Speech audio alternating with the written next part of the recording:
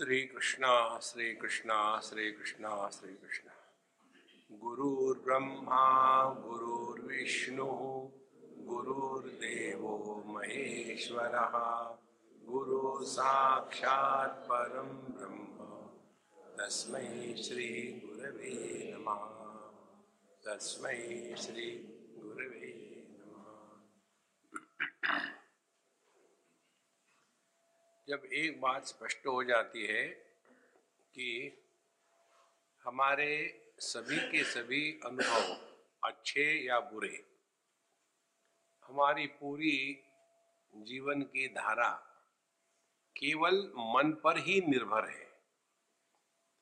शरीर कैसा भी हो उससे कोई मतलब नहीं, मन पर निर्भर है। और इसीलिए अध्यात्म का तात्पर्य हमको अपने मन को ठिकाने पर लगाना है। अब मन क्या है? मन में हर एक वृत्ति में दो भाग है। एक है अनात्म भाव का और दूसरा है आत्म भाव का। जैसे हम आपको देख रहे हैं, आप हमको देख रहे हैं, तो दो प्रकार का दर्शन हो रहा है। जैसे आप सब हमको देख रहे हैं तो आसान होगा समझने के लिए। जहां आप बैठे वहां से आपको दो प्रकार के प्रकाश दिख रहे हैं। एक प्रकाश में हमारा चेहरा, शरीर सब प्रकाश से व्याप्त है, उसको देख रहे हैं आप। और दूसरा, जहां जहां हमारा स्किन टाइट है या चश्मे का कहीं, वहां आपको इस बल्ब का एक पॉइंट, एक बिंदु के जैसा स्पष्ट दिख रहा है। तो दो प्रकार का दर्शन हो रहा है। इसी प्रकार से हर एक वृत्ति जो है, वो वृत्ति उस वस्तु को ग्रहण करती है, उसको कहते हैं वृत्ति व्याप्ति। और फिर उस वस्तु को जानने वाला कौन है? तो मैं हूं।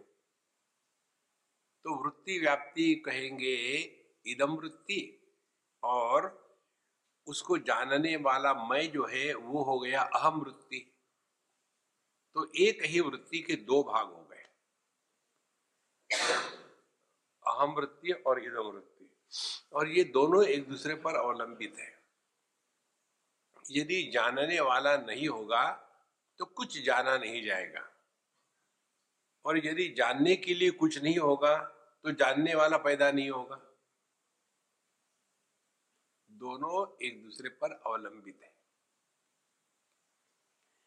अब हम जितना इस अनात्म वृत्ति को महत्व देते हैं, जितना हम इस इदम वृत्ति को महत्व देते हैं, उतनी वो वृत्ति बड़ी तगड़ी हो जाती है।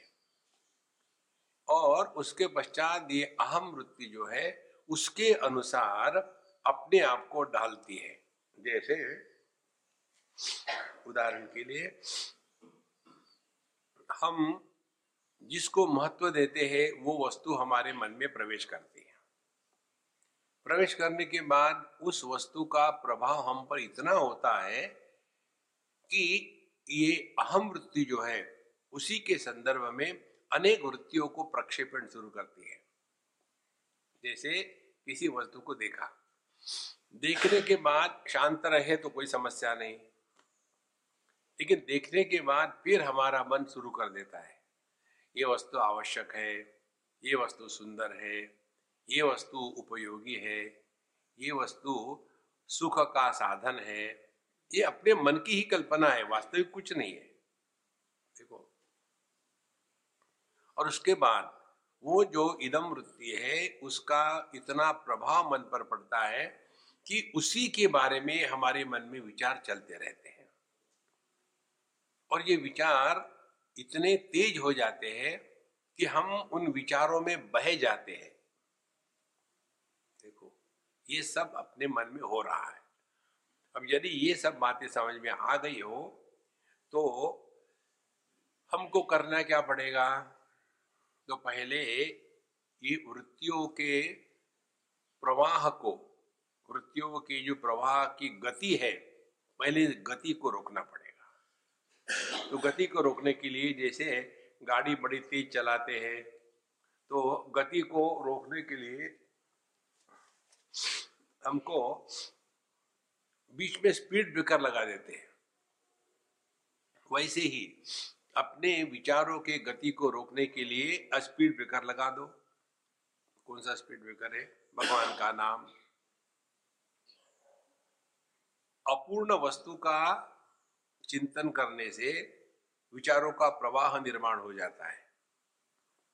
पूर्ण वस्तु का चिंतन करने से विचारों का प्रवाह निर्माण नहीं होता। विचार होते हैं, प्रवाह निर्माण नहीं होता। विचारों के द्वारा हम परेशान नहीं है, हम विचारों के प्रवाह के द्वारा परेशान है। जैसे नदी के पानी के कारण हम परेशान नहीं है। नदी में जब बाढ़ आती है तो उस बाढ़ के कारण हम बह जाते हैं, पानी के कारण नहीं बहते। इसी प्रकार से विचारों से हमको परेशानी नहीं है, इन विचारों के प्रवाह में हम लुढ़क जाते हैं। इसीलिए मन को नियंत्रित करने का तात्पर्य है पहले इन विचारों के प्रवाह को रोकने के लिए प्रयत्न करना है। तो कैसे करना है? एक ही उपाय है, भगवान का नाम। अब भगवान का नाम क्यों? इसीलिए हरि अनंत, हरि कथा अनंता। भगवान अनंत है, तो अनंत का चिंतन करो तो आपका मन उस क्षण तक शांत रहेगा। जैसे शब्द और शब्द का अभाव, शब्द का अभाव अनंत है। शब्द का चिंतन करो तो ओम नमः शिवाय, ओम नमः शिवाय, ओम नमः शिवाय। और यदि ओम नमः शिवाय के बाद जो शांति आती है वहां रुक जाओ तो ओम नमः शिवाय।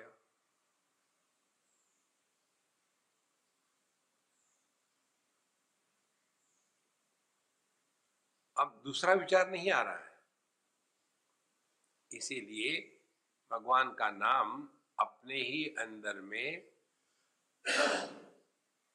बड़ी धीमे धीमे प्रेम से ले, तब विचारों का प्रवाह थोड़ा कम हो जाएगा। तो पहले इसका प्रयोग करते हैं। आप अपने जो रिश्तेदार जो भी है, जिसको लेकर के आपके मन में बहुत आसक्ति है, उसका चिंतन करो। पति पत्नी, भाई बहन, माँ बाप, सास ससुर, अच्छे बुरे कोई भी विचार हो, कोई बात नहीं, उसका चिंतन करो। अब उस चिंतन में आप बह जाओगे, उसने मुझे इतना परेशान किया था, अब मुझे जाने दो, मैं दिखाई दूंगा उसको। करो चिंतन, कुछ बात नहीं। अब इस चिंतन को रोकना है। इसके लिए अपने ही मन में अब भगवान का जप शुरू कर दें, और वो भी जल्दी जल्दी नहीं, आराम से। श्री राम जय राम, जय जय राम। मन में करना। हम वैखरी में बोल रहे ताकि सबको समझ में आए। आप मन में करना। श्री राम जय राम, जय जय राम। श्री राम जय राम, जय जय राम।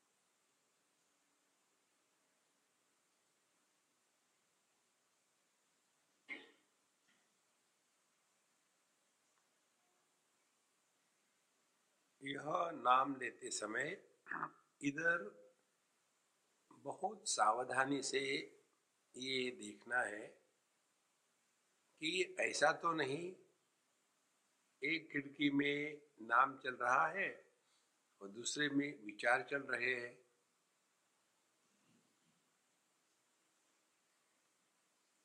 केवल प्रभु का नाम।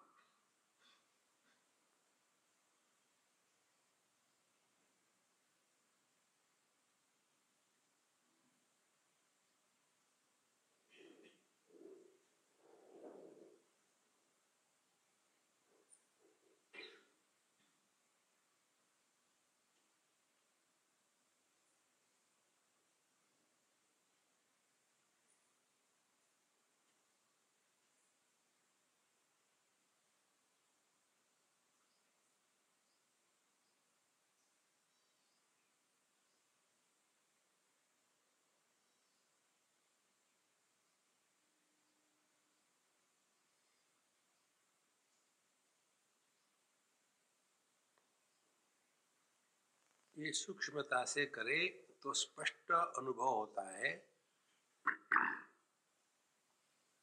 कि ये जो भगवान का नाम चल रहा है बहुत ही सूक्ष्म और बहुत गहराई में है और हमको कोई प्रयत्न भी नहीं करने पड़ रहे।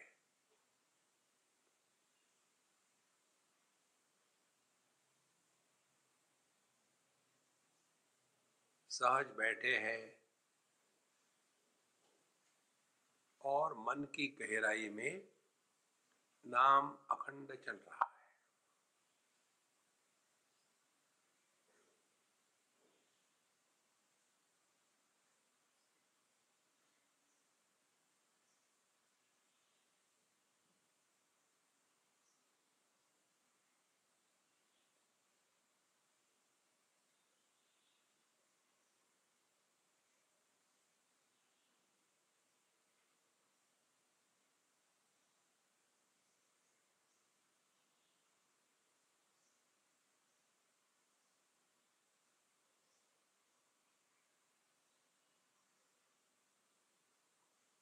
शरीर में, आंखों में, सर में कहीं भी प्रेशर नहीं, कहीं भी टेंशन नहीं।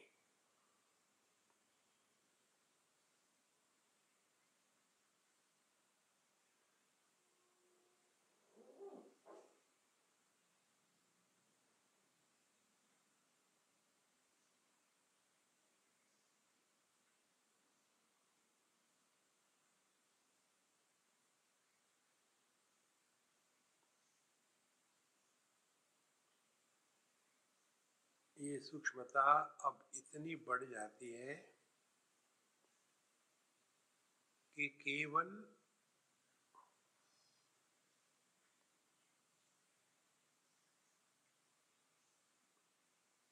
हम अपने आप को देह से अन्य के रूप में ग्रहण करने लग सकते हैं। अब देह शांत है, स्थिर है और गहराई में नाम चल रहा है।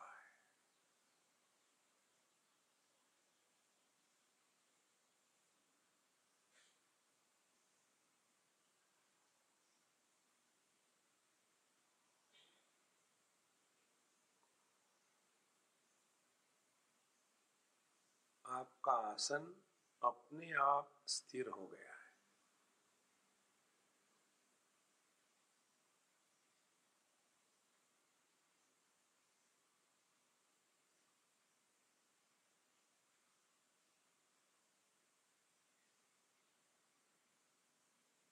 सांस एकदम धीमे और हल्की हो गई है।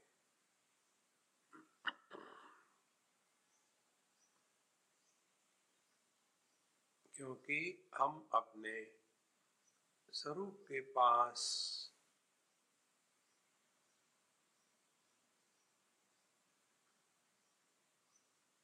अग्रसर हो रहे हैं।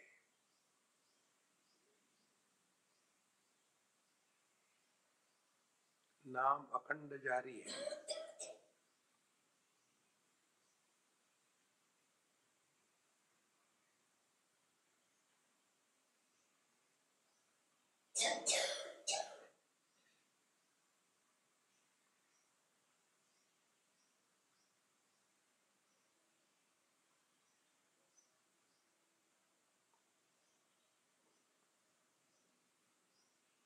केवल इतना ही भान है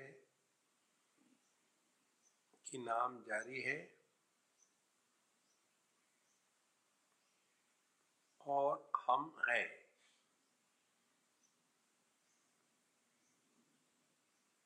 बाकी देह, प्राण, प्राणों का आवागमन, सबके प्रति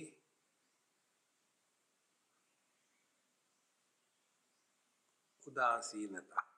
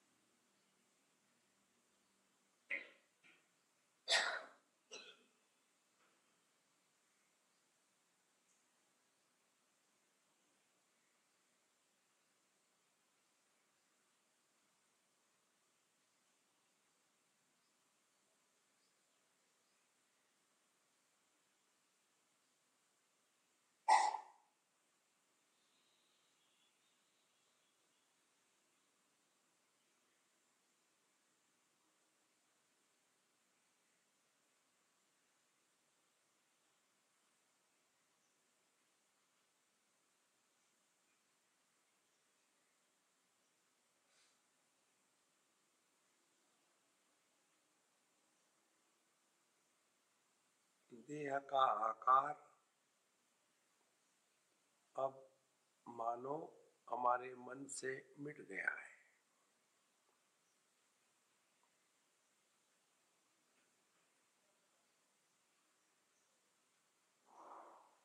अब मन निराकार है।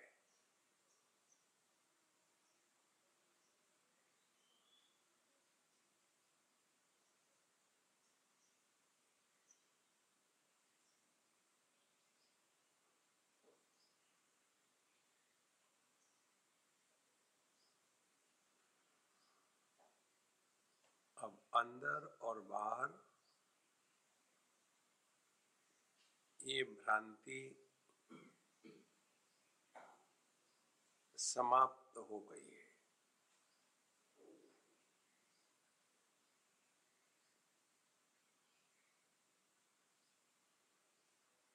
अब केवल अपने होने का मात्र भान है।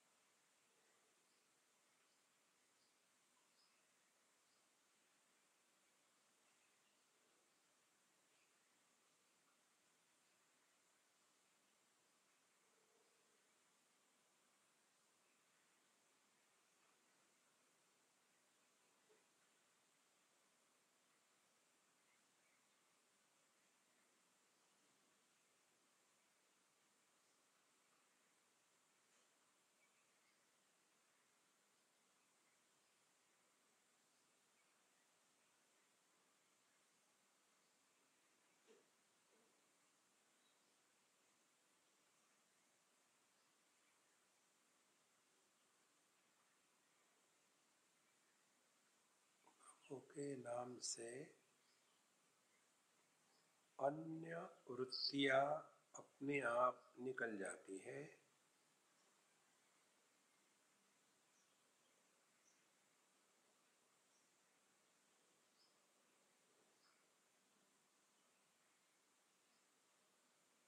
और मन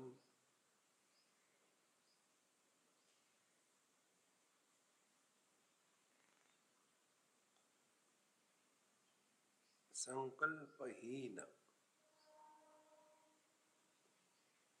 अब मन में कोई संकल्प नहीं,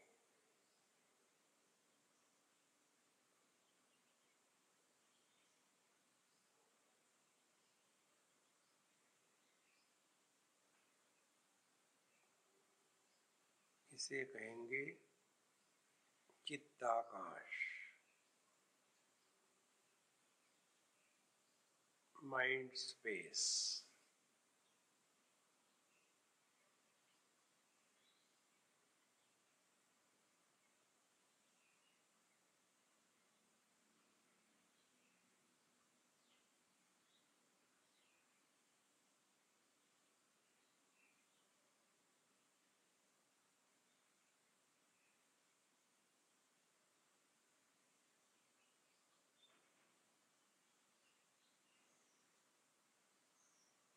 इस अभ्यास से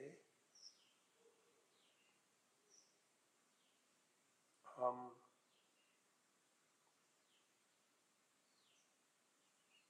वृत्तियों के परे मन में पहुंच जाते हैं।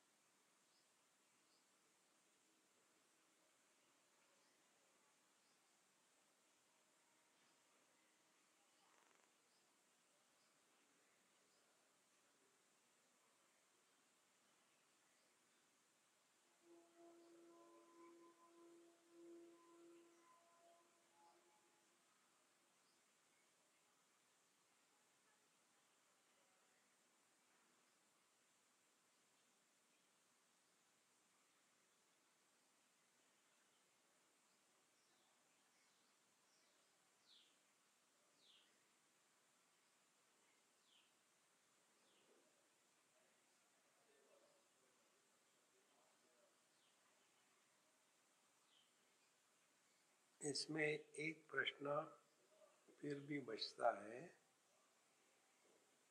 ये मैं ये कौन है, ये क्या है?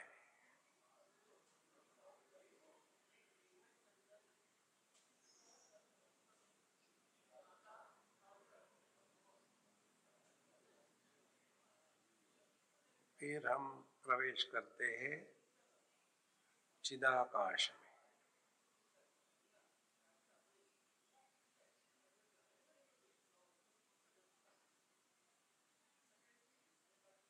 यह चैतन्य ही अपने शक्ति से चेतना का निर्माण करता है और चेतना से मन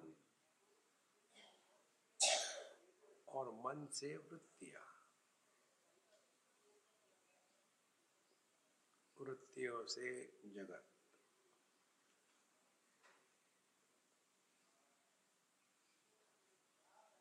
जिस प्रकार विषयों के द्वारा इंद्रिय प्रभावित नहीं होते, इंद्रियों के द्वारा मन प्रभावित नहीं होता,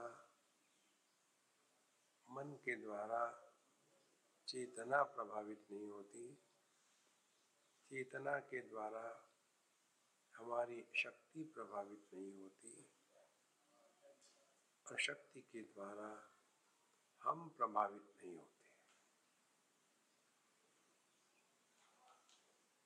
ये हमारा स्वरूप है।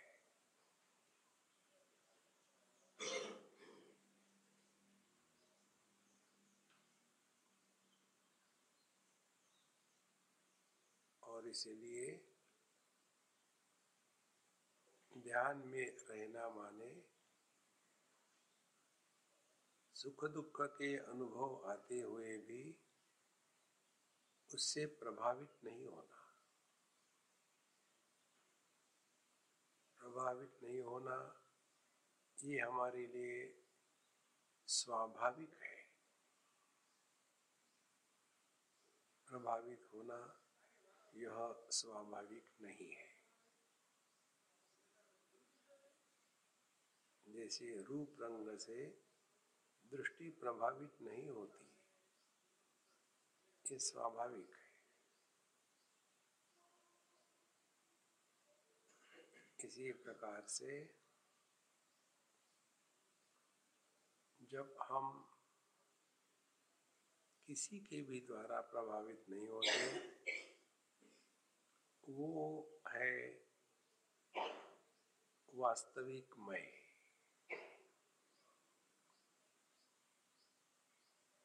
वही चिदाकाश है।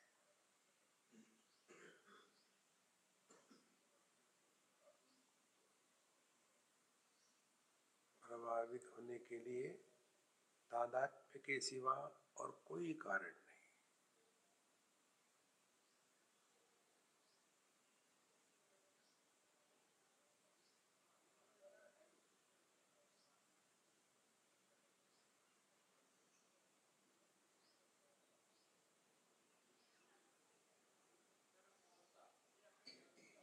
जैसे दर्पण में प्रतिबिंब है, लेकिन प्रतिबिंब दर्पण से और दर्पण प्रतिबिंब से तादात्म्य नहीं करते। उसी प्रकार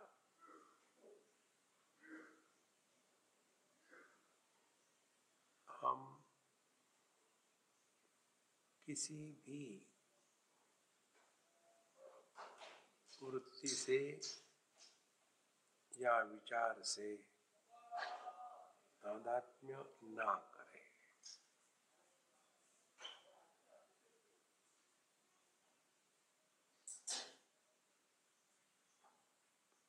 ज्ञान सब होगा द्वैत का, लेकिन उसके द्वारा जो प्रभावित नहीं होता वो असली मैं है। और यही चिदाकाश है। यही मैं सब में प्रकट हो रहा है। ये मैं अनेक नहीं है।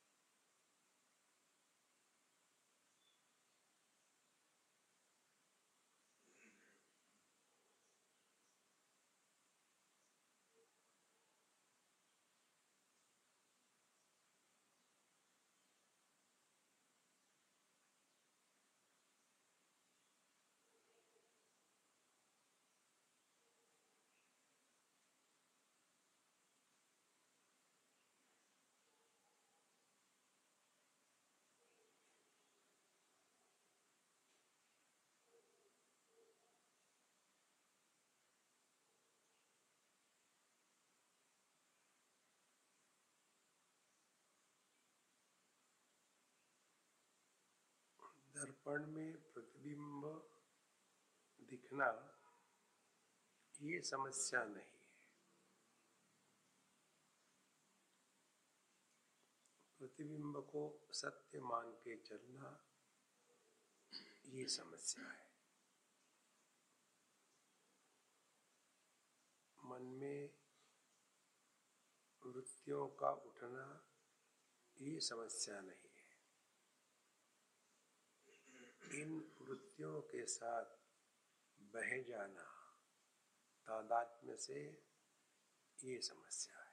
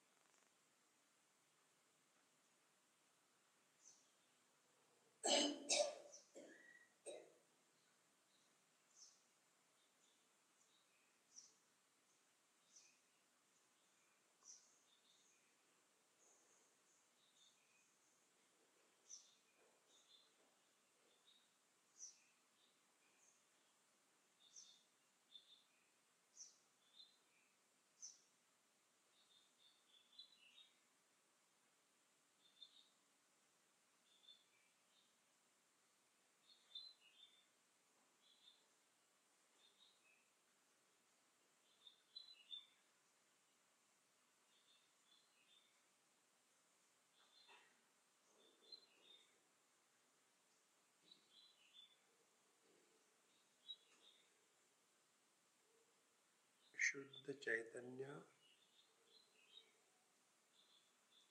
जड़ और चेतन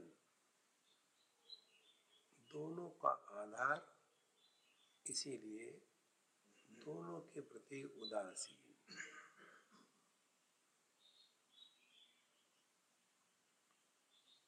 उदासीन माने दोनों का प्रभाव जिस पर नहीं होता।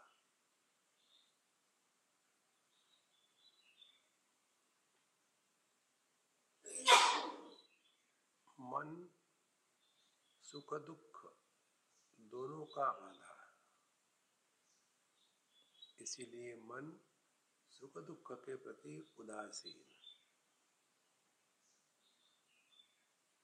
इंद्रिय सभी विषयों के द्वंद्वों का आधार, इसीलिए विषयों से प्रभावित नहीं होते।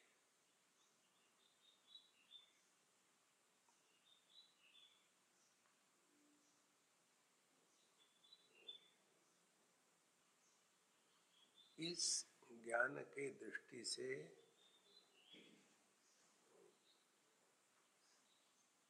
नित्य निरंतर रहना यही अध्यात्म की पराकाष्ठा है।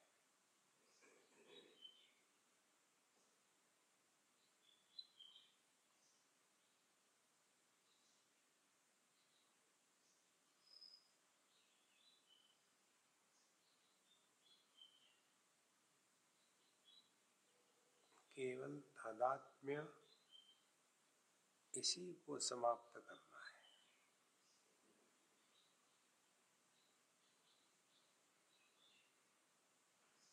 तादात्म्य का कोई कारण नहीं।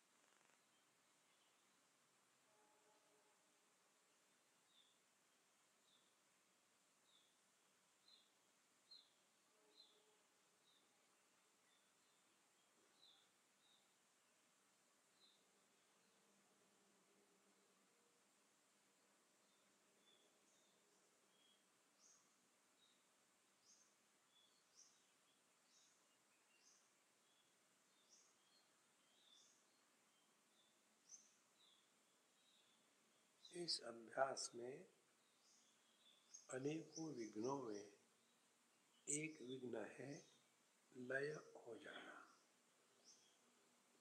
माने नींद को प्राप्त होना।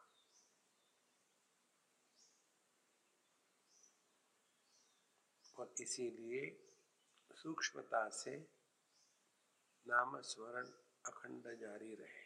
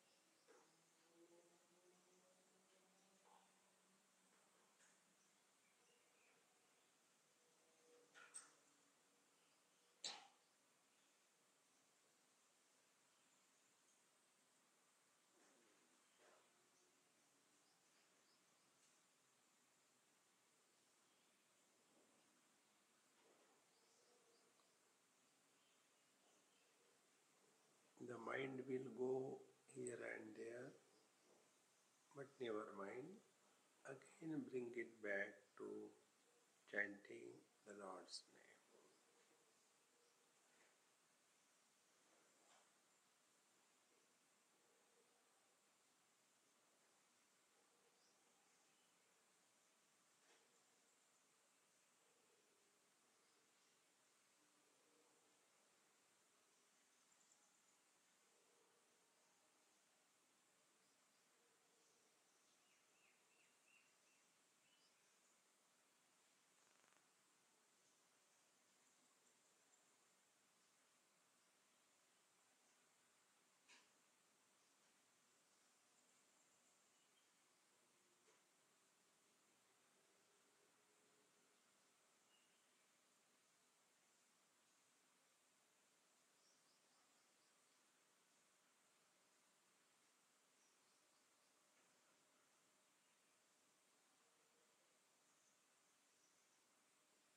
इसमें विशेष समझने की बात यह है, हमने बिना कुछ किए हमारा आसन स्थिर हो गया है, सांसें धीमी और हल्की चल रही है, मन शांत है।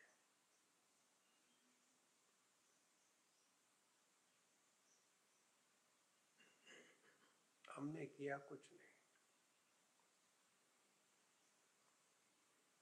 क्योंकि ध्यान करते नहीं, ध्यान देते हैं। हमने ध्यान दिया मन के वृत्तियों की तरह। अनेक वृत्तियों से निकलने के लिए एक वृत्ति को दोहराना, धीमे से धीरे धीरे हम इस मंत्र को जानने वाले एकदम अलग हो जाते हैं।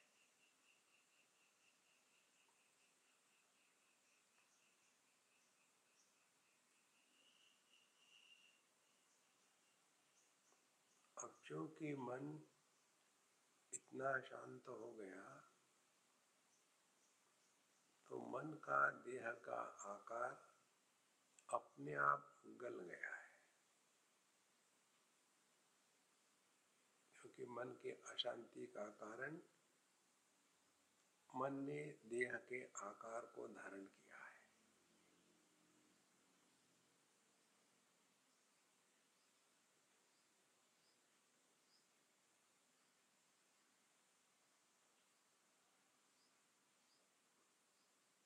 फिर ये बात समझ में आती है, एक ही चैतन्य सब कुछ है, उपाधि भी वही है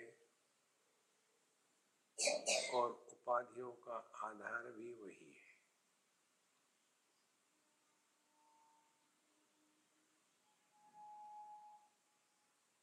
जैसे हमें कहते हैं, मयि सर्वमिदं प्रोतं सूत्रे मणिगणा इव। सुवर्ण के मणियों को सुवर्ण के धागे में पिरोया हो तो आधार आधेय केवल नाम के लिए है, ये दोनों एक ही है। इसी प्रकार से केवल एक ही सत्य है, जो हमारा स्वरूप है।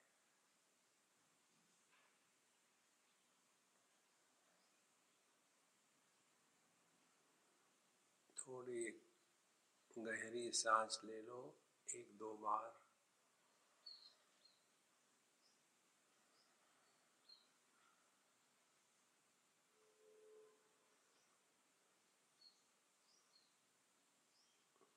हाथ की उंगलियां इत्यादि हिला लो थोड़ी बहुत।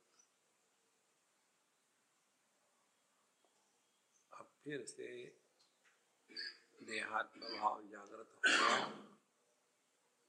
लेकिन यह जो भगवान का नाम है, यह अखंड मन में चलता रहे, इसको मत रोकना।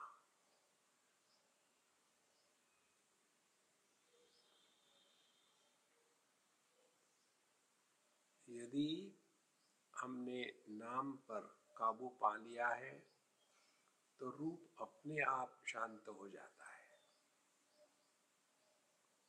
क्योंकि जगत माने नाम रूप। रूप पर हमारा कोई अधिकार नहीं, नाम पर है।